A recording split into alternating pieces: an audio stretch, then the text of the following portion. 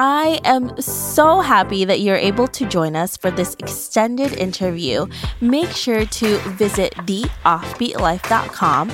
Again, that's theoffbeatlife.com to get more killer resources.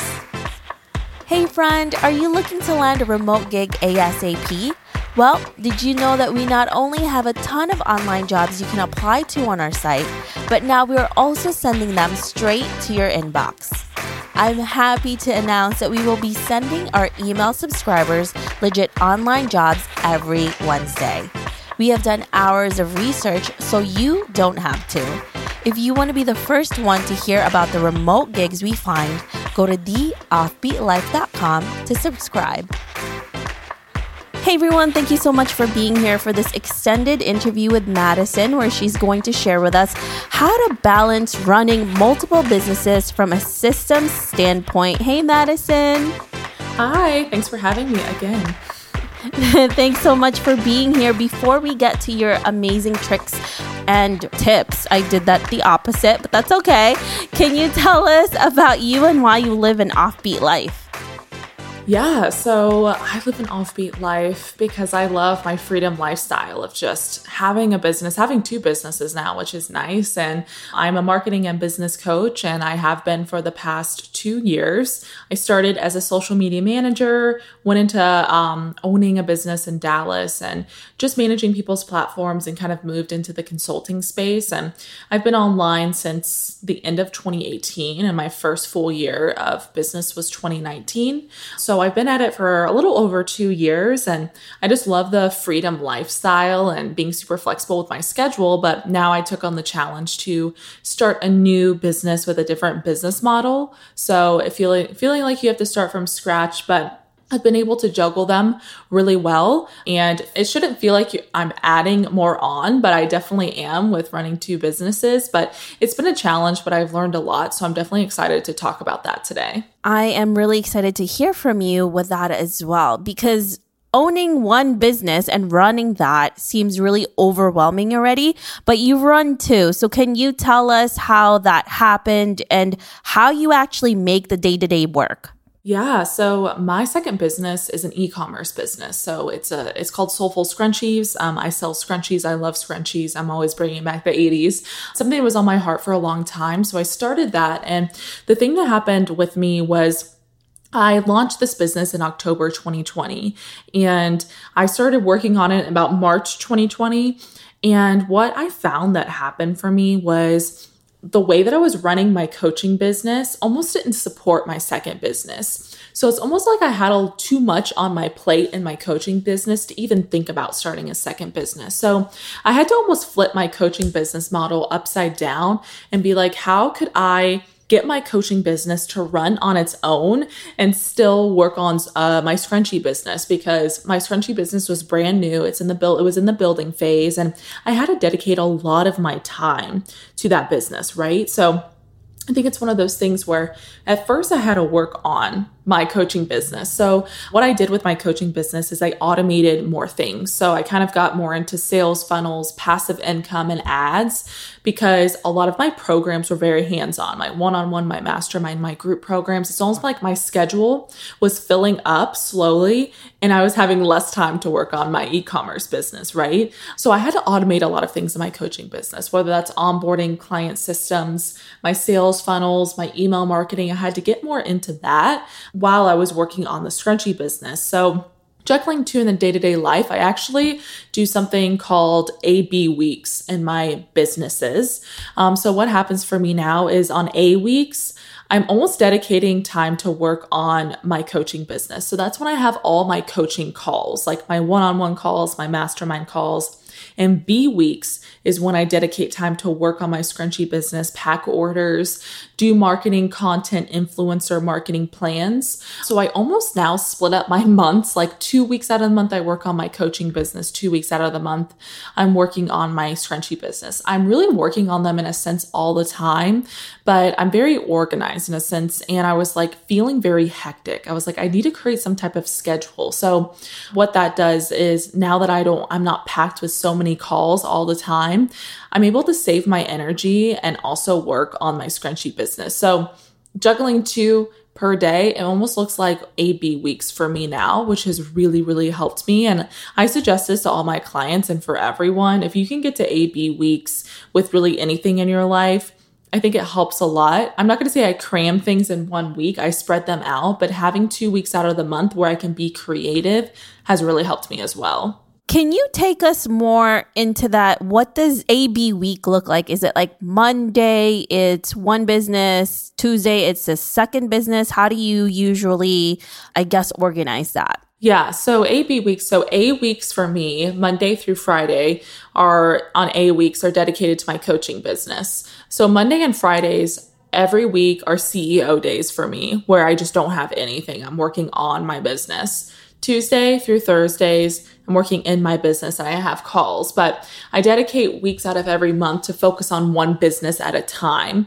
So A weeks, like this week was an A week for me. So what happens is this is when I have all my calls. I have my podcast interviews, my one-on-one calls, my group calls, and I'm not really focusing on my scrunchie business. I do have like a social media manager who helps me, but I'm not necessarily focusing heavy on that business. I'm not really doing the email marketing, the systems, etc. I have that kind of running behind the scenes.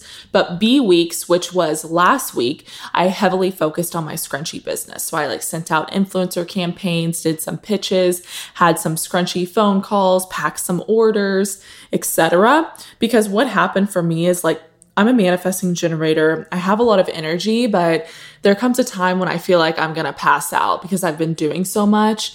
And I don't want to pack orders at 10 p.m. at night, and I don't want to have to make a post or a TikTok on my scrunchie page when I've had 8 calls that day, right? So I separated. A weeks are dedicated to coaching, B weeks are dedicated to scrunchies. That's really helped me have both businesses be pretty sustainable, and I like it. I used to do 3 weeks on per month, just calls. And then 1 week I took completely off and had 0 calls, but I still felt like I didn't have time to work on my e-commerce store. So that's really helped me. A weeks coaching, B weeks e-commerce. That's really helped me a lot. I love doing that. So I love it. And that's a great way for you to be able to systemize and make sure that you're able to get through everything without burning out, which is so nice for all of us. Mm-hmm. Burning out, oh my gosh. I've definitely been burnt out before a lot. And that's why I had to incorporate boundaries with my schedule, especially with starting a second business. And even a second business it doesn't even have to be a second business. Maybe you have a different branch of your current business, or you're taking on more clients. You really have to set the boundaries with your schedule, because so many things can add up and you think that you're working so much and you'll be fine because you're seeing so much success. But when burnout hits, it's really not a fun time. It's actually really, really bad, and you don't want to show up. And it's just, that's not a great way to live a sustainable lifestyle, and especially grow your business sustainably too, with consistency. Yeah, and I like that you're able to create the systems to be able to do this. So aside from A/B week, are there anything else that has really helped you get this going, again, without burning out, without pulling out all of your hairs and maintaining all of this? Mm-hmm.